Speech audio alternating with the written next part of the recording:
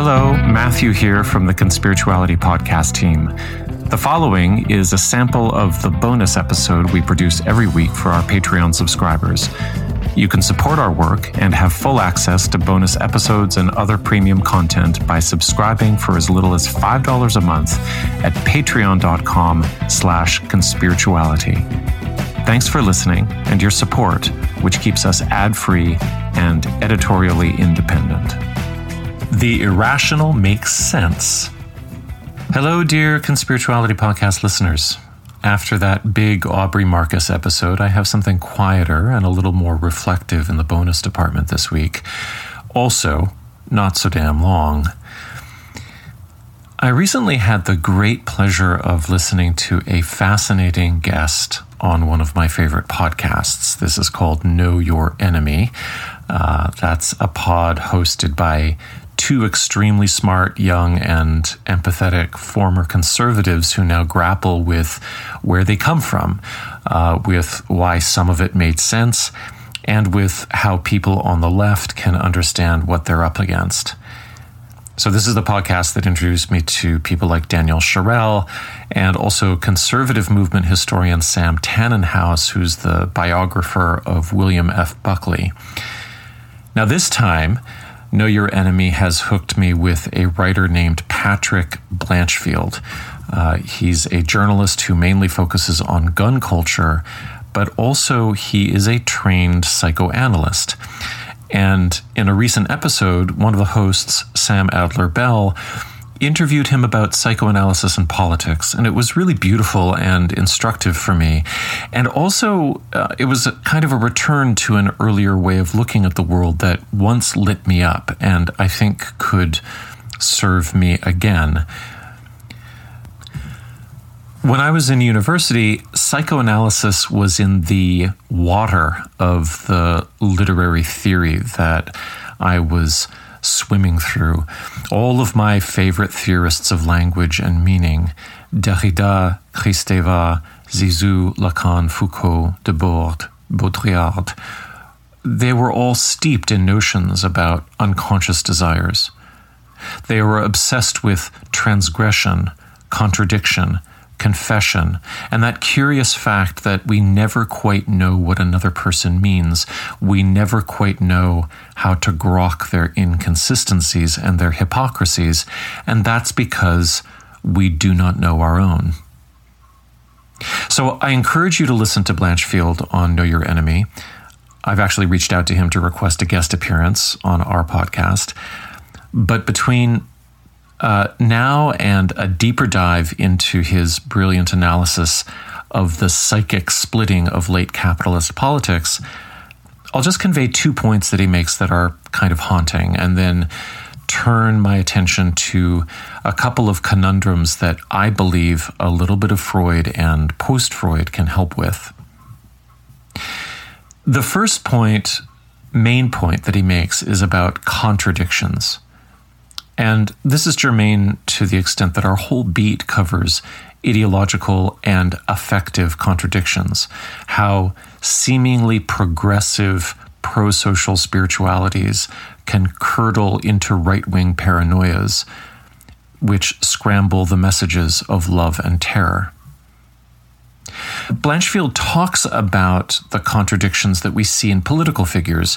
For instance, Trump as the authoritarian father building walls to protect white people from brown rapists, versus Trump as the permissive father who grabs women by the pussy, mocks disabled people, and gobbles Adderall.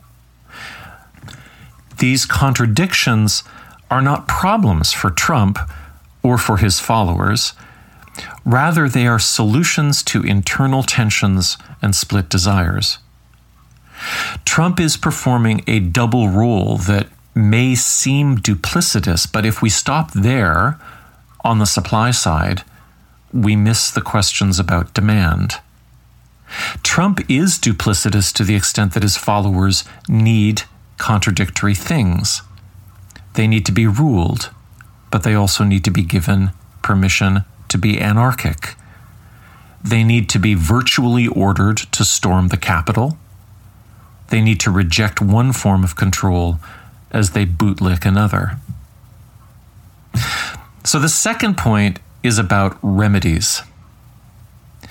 You don't debunk Donald Trump by pointing out his duplicity, his hypocrisy, nor do you dissuade his anarcho-bootlicking followers that way.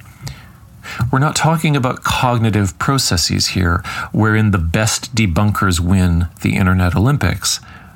When you point out the hypocrisy of the authoritarian libertine, his follower might say, yes, that's why I love him.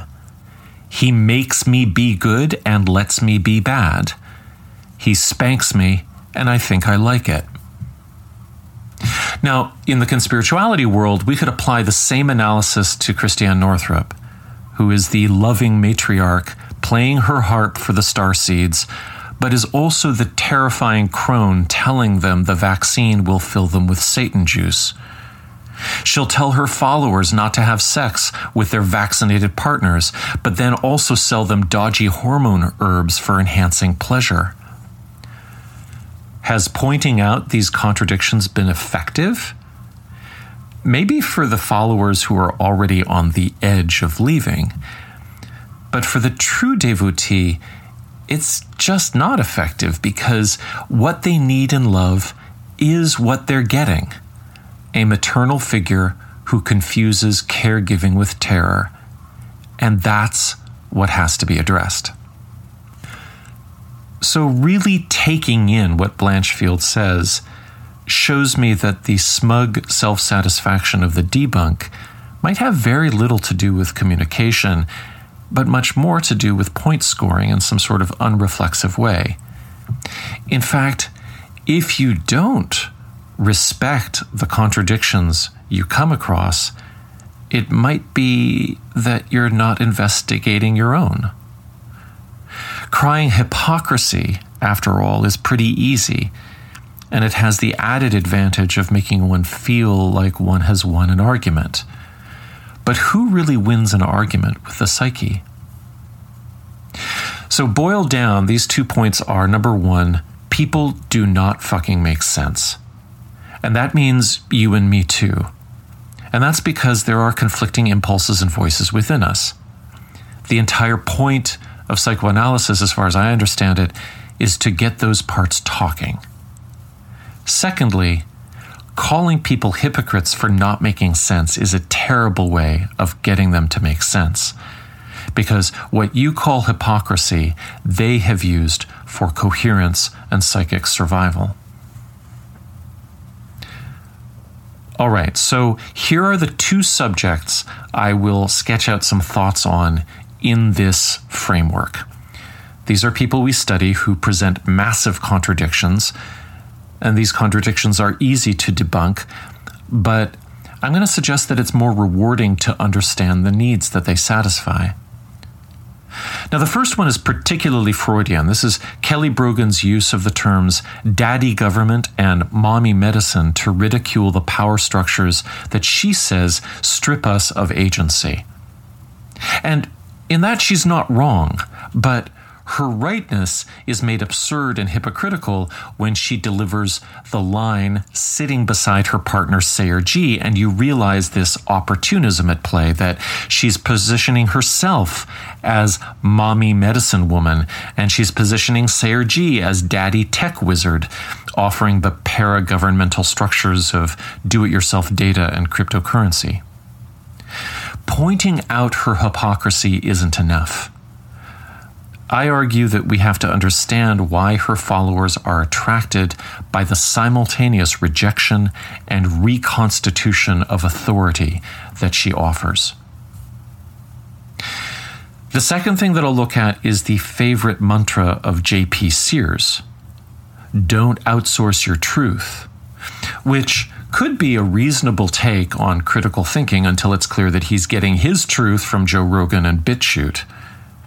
This is a mantra that could make sense if he himself wasn't the product of the spectacle in which there is no internal self, let alone truth.